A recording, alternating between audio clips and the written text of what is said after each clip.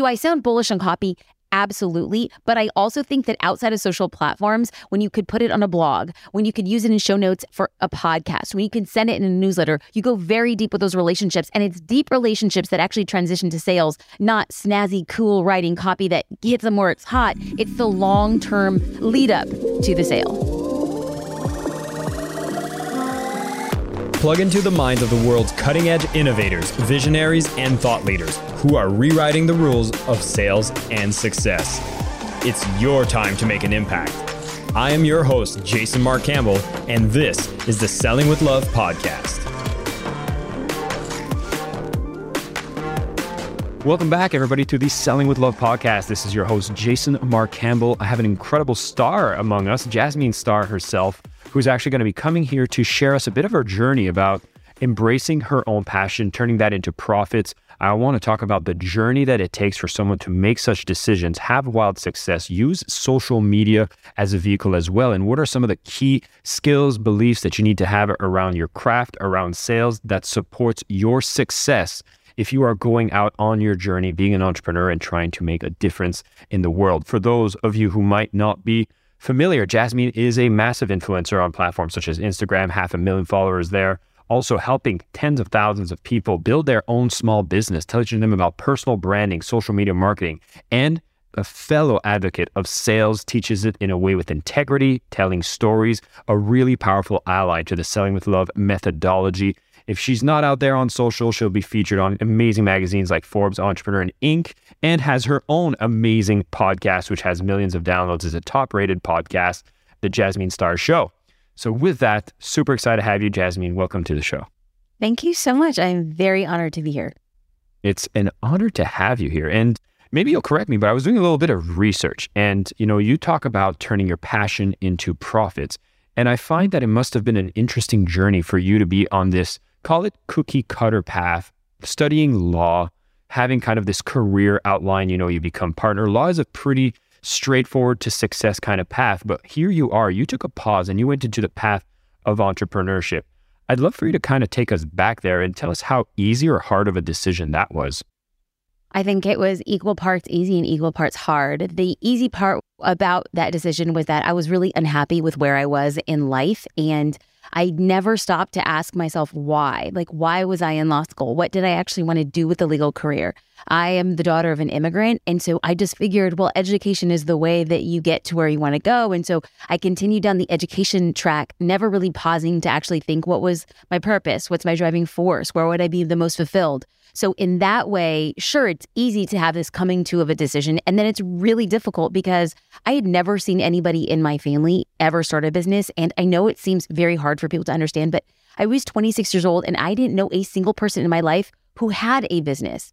So somebody having a business was the equivalent of meeting an Olympian or an NBA star or the president of the United States. I had never had that happen in my life. So for me to actually say, oh, I want to be an entrepreneur, I actually think that that's putting too much credence on what the decision was. The decision was, I wasn't even using the vernacular entrepreneur. It was kind of like, well, there is something I'm passionate about and I want to become a photographer. I don't have a camera, but do I think that if I had the tools, I could actually be successful? And still in the terms of business, I'm not thinking in that way quite yet. I am thinking in terms of what's actually going to happen when it needs to happen. And can I make money by way of this? So for me, I was working a job as well as trying to start my photography business and get it off the ground. And so in that regard, I didn't put monetary pressure on what at the time I didn't know was a business. It was, can I do something I love and find a way to make money? It wasn't until doing it for a year, my first year being a photographer, I made over $100,000. And that's when I started realizing, oh, I think that this is a business. And that's when I started changing my whole belief system around that. Wow.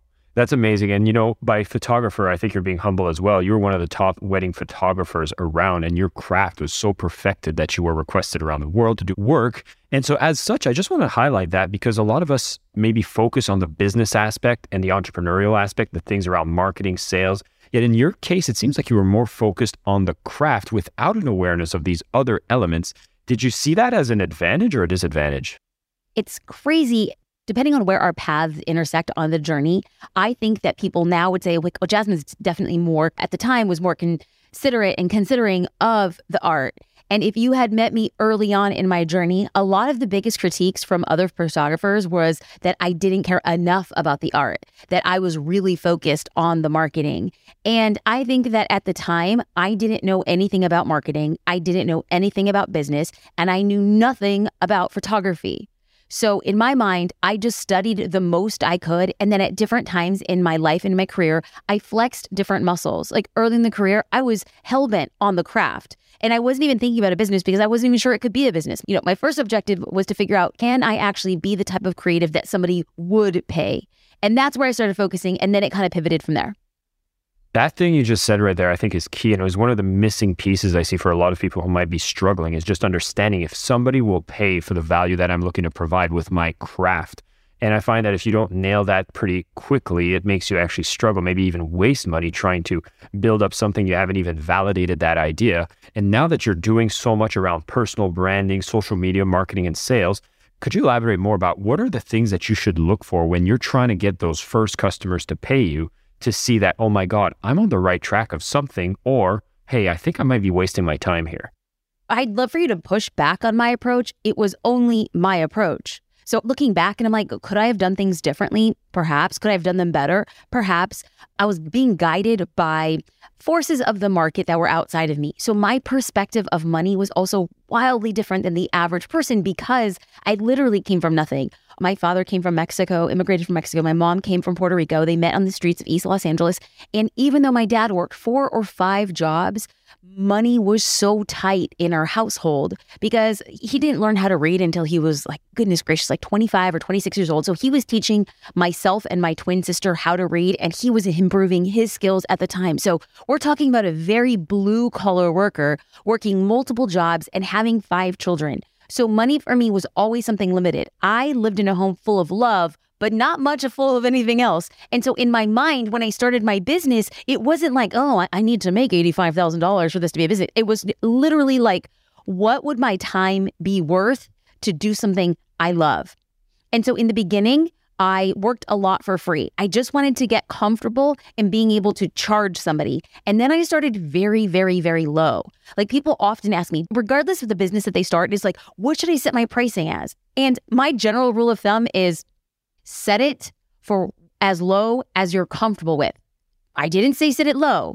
I just said set it as low as you're comfortable with. Now, this is not a general rule of thumb for you to run your businesses for years on end, but in order to get that first customer, because the first customer will guide you with what you need to provide for the second, third, fourth, fifth, 10th, 200th. And over time, you continuously increase your prices based on how you're learning, what you're doing, and how you're improving your craft, and how you're investing back in the business. So for me, I just asked myself, what is it going to be worth for me to get somebody to sit in front of my camera? And if it was a portrait session, I think I started somewhere in the ballpark of $75 or $100. Now, that was a lot more than I was making on a per hour basis. And as my career grew from there, I was able to increase my prices slowly over time as the demand increased and as I got better.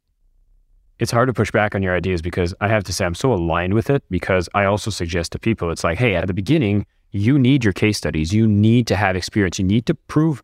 And the case studies is funny, right? We're like, oh my God, nobody wants to buy from me because they can't see my case studies. And I've realized that no, you have struggles to sell because you haven't seen the case studies for yourself. And so it becomes a race to serve. And I love that you're bringing that ideology. And I hadn't heard it framed that way before, is pricing as low as you're comfortable with. And as your comfort level actually shows that you get busier. I can just recall one of my good friends, Miriam, she was doing some consulting and she was doing free sessions and got so burnt out. She was like, my calendar's full. I'm helping all these people for free. I was like, you got to start charging more. That's your natural filter. And I'm assuming that when you went on your journey of photography, like, you could not be comfortable charging $75 per portrait when you had a lineup of people waiting for that work to be done. So in order for you to be comfortable, your price had to rise. And I find that's just a beautiful part of the journey, and often one that, you know, I think I'm a bit to blame. You might be a bit to blame as well, Jasmine, because there's so much marketing that's out there that says, you know, sell high ticket products, get paid what you're worth, etc. And it's almost like we want a shortcut to the space where we're making abundance. We're like very comfortable with our craft. And I'm just wondering, in your case, when you see somebody trying to aim for those shortcuts, do you have some words of advice for someone to realize there's some necessary steps that need to happen? Well, if there's somebody who's listening, we have to first wonder, are they cognizant of the shortcut?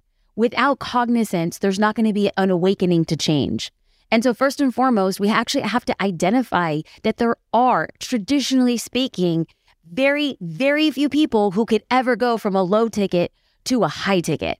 And as tempting as it sounds, and as amazing as your offer is, statistically, the people who can jump from a low ticket to a high ticket is probably, I'm guessing, less than 1%. And so if we're going to play the odds would make the most sense to build out concentric circles that move your audience with your growth, not cut out an entire audience that can transition with your growth. So if you think about this as not from a place of how do I get more money, in the short term, we want to think of this as how do I increase the lifetime value of somebody who bought from me once? Because a person who's bought from you once has a much higher likelihood of buying from you in the future. But what you need to do is offer like a pyramid structure for this person to grow alongside you, not to cut out the bottom of the pyramid who actually are helping you get to the next level. So I don't look at this as you're capable of a high ticket offer. I just think there's a lot more room to growth. So just imagine, just for math's sake, you have 10 clients who pay you $100. And then you have a high ticket offer of $10,000. Well, of the people who paid $100, maybe there's one person who can afford the $10,000. So if we just lay this out, there's 10 people who paid $100, that's $1,000, and then one person who then bought the $10,000 offer. In totality, you've made an $11,000 transaction. So half of you is thinking, wow, I just got $10,000. Now, let me pose a different scenario. Along this growth pyramid toward the top, you have a $100 offer, and then you have a $500 offer, a $1,500 offer, and a $7,500 offer. If you were to take half of the people who bought the 100 and move them up the pyramid with you, you have an overall gain over time. The question then becomes, are you willing to work through and build the pyramid so that when that $10,000 offer comes, you haven't cut out 90% of your available leads, you're actually taking the leads alongside you. So over time, it's amplified. I love that methodology because I think there's a lot that we have to do with meeting people where they're at financially. And by having these different tiers, you actually get to offer the level of service and support that people are looking for based on their current financial situation. Everyone's situation is different. And I actually really love that approach that you share. And I kind of wanted to dig a bit more about these skills that you have now, and you advocate a lot around personal branding, social media. I don't know if you're still doing a lot of the photography, or do you still keep that on the side as well?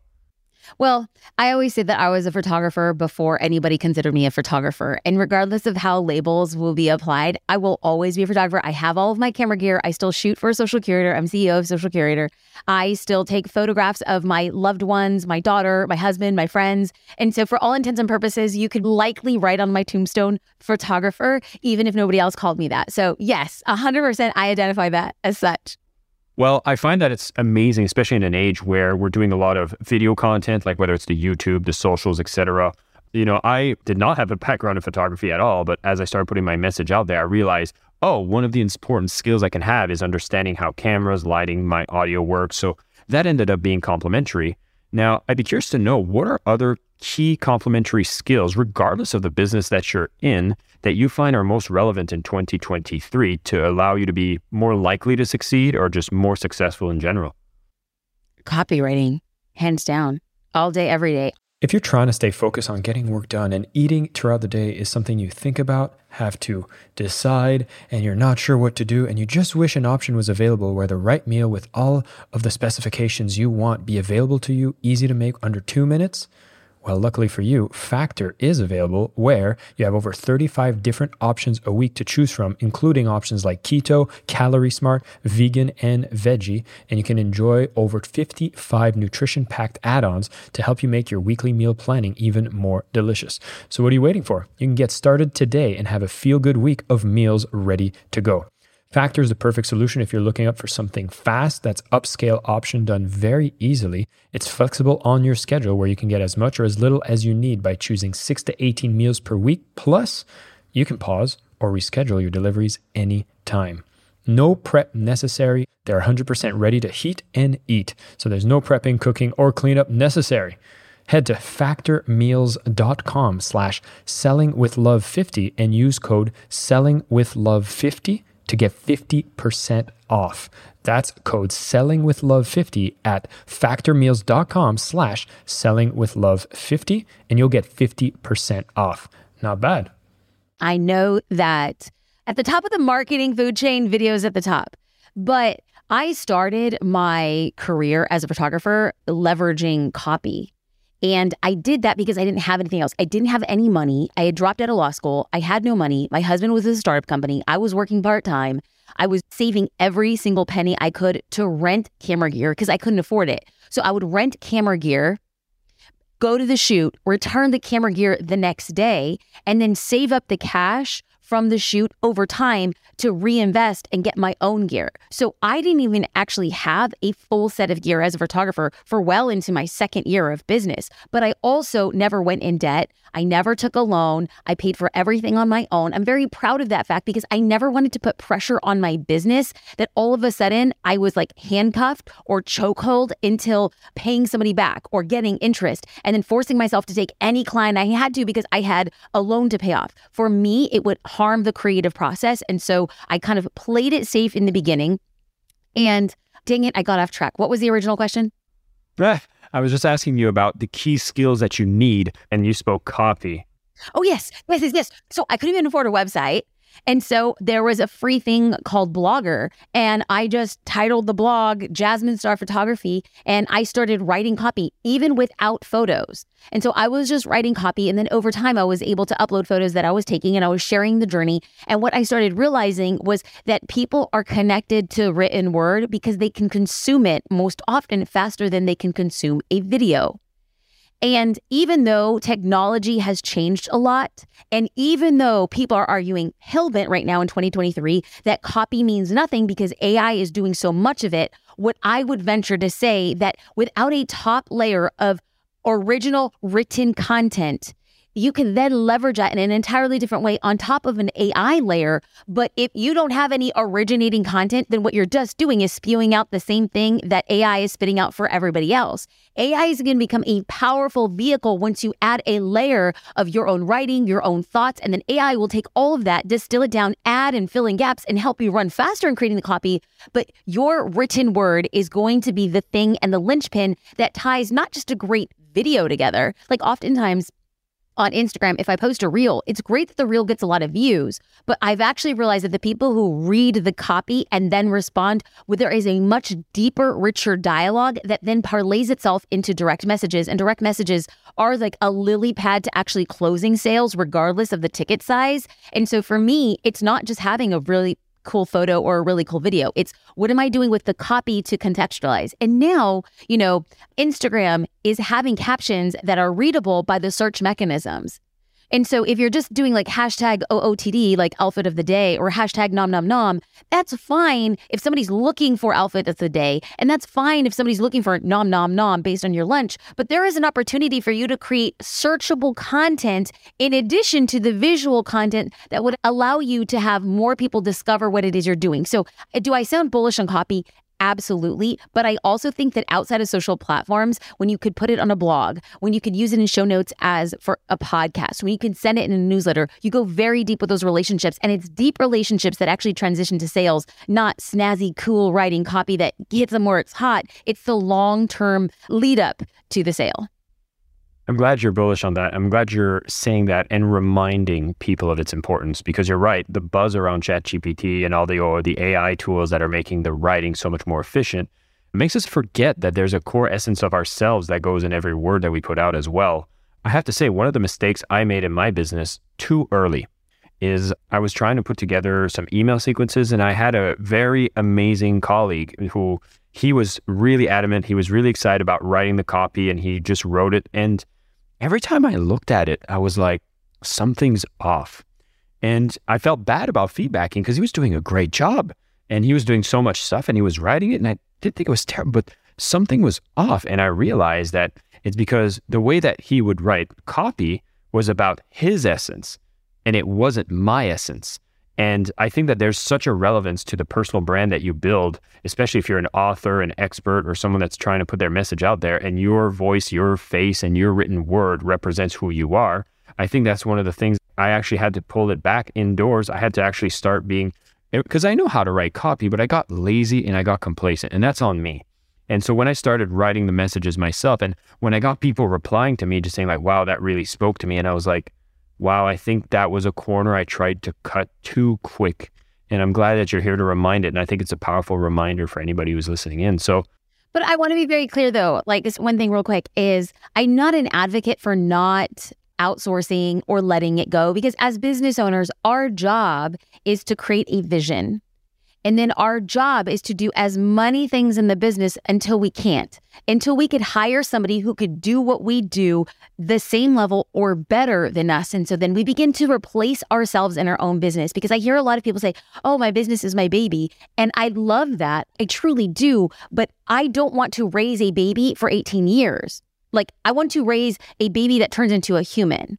Right? So it's like you want things to develop and you want to love it and develop with it, not continue to hold a newborn baby for 18 years. And so in my mind, I look at the business and be like, I need to create a structure that at one point the business can work without me. And so if I am bullish on copy, and I am, what I am thinking is, let me work in the long-term vision. Do I think that in the future I could have somebody who's a powerful copywriter who understands my voice? If the answer is yes, and for me, I believe that there are better copywriters who will understand my voice. But in order for me to set them up to succeed, it's not enough to be a great copywriter.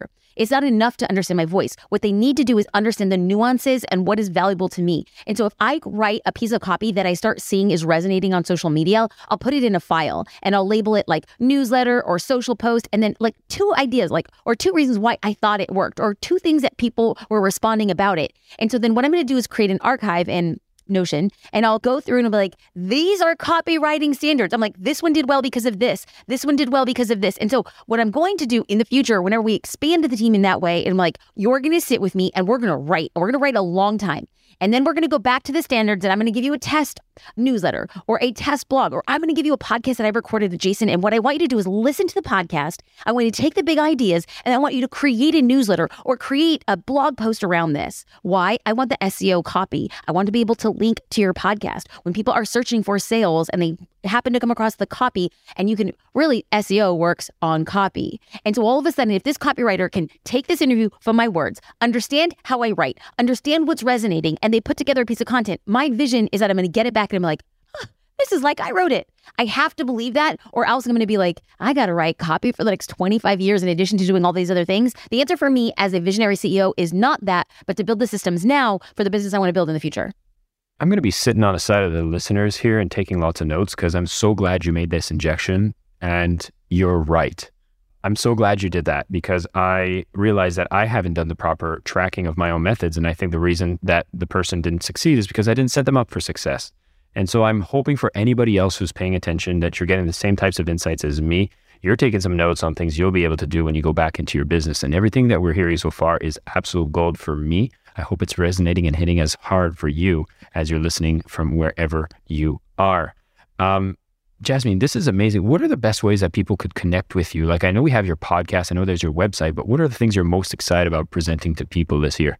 For 2023, my word is, so I always have a word of the year, an intention, and the word comes to me, and years it's been a variety of words. One year it was surrender. Another year it was self-love. Another year it was trust. And so this year, my word is rebirth. And I kind of just grappled with it. I'm like, what does this word actually mean? And so the way that I am choosing to interpret it is there was the old me and there's the new me. And 2023 is the new version of me. So when you ask, what are you most excited about? I can honestly look across the internet and tell you, I am excited for the person and the version I am to become. And until I feel really self-sustained, my feet deeply rooted, until that point, what I am most excited for is to continue to create and help other people without expectation. So there is the, oh, that's such a great thing. She wants to help people. And then there's also the business strategy side of it. And a brand is not your logo, and your brand is not your website, and a brand is not your typography that you use or business cards.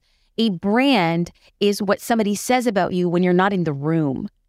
A brand is what somebody feels about you. A brand is when somebody says your business name and or your name, somebody says, wow, amazing.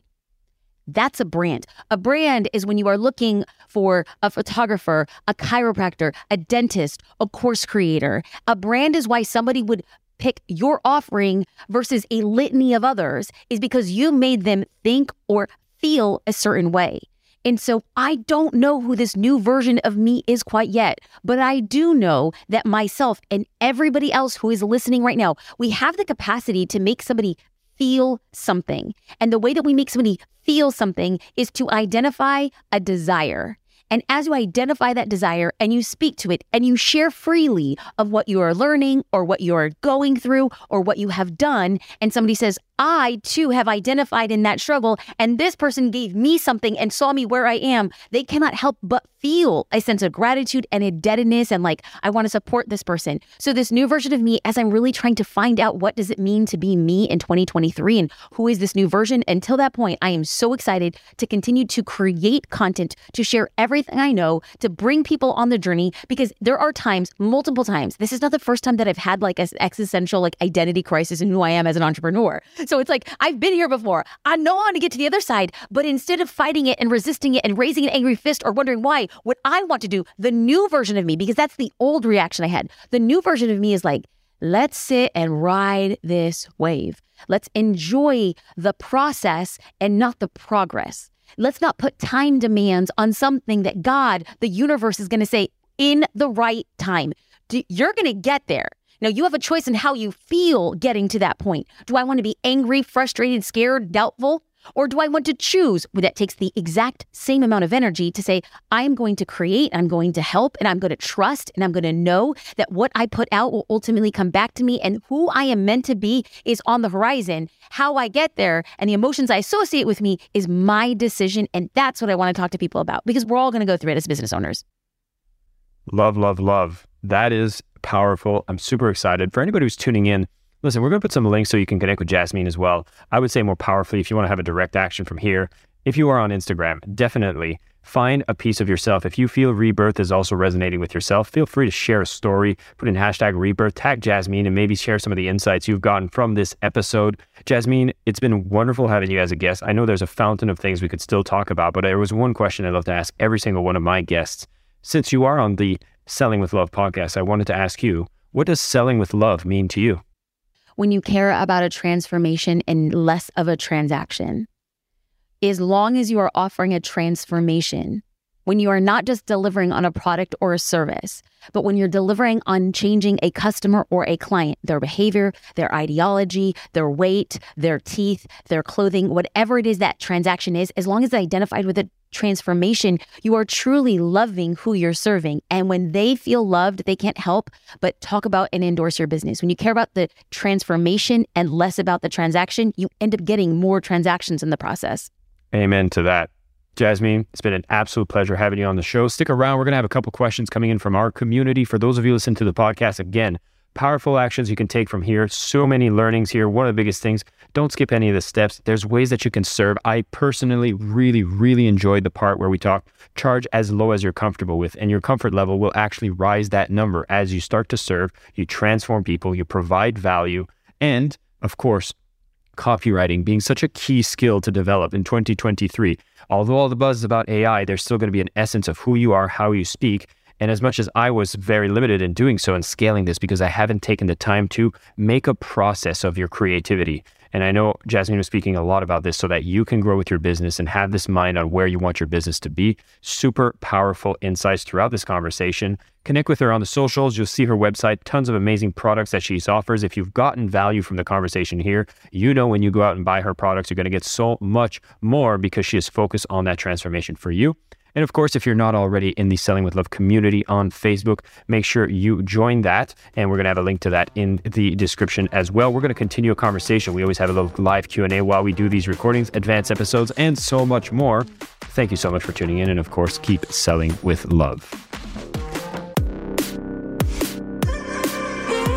I am your host, Jason Mark Campbell, and this is the Selling with Love podcast.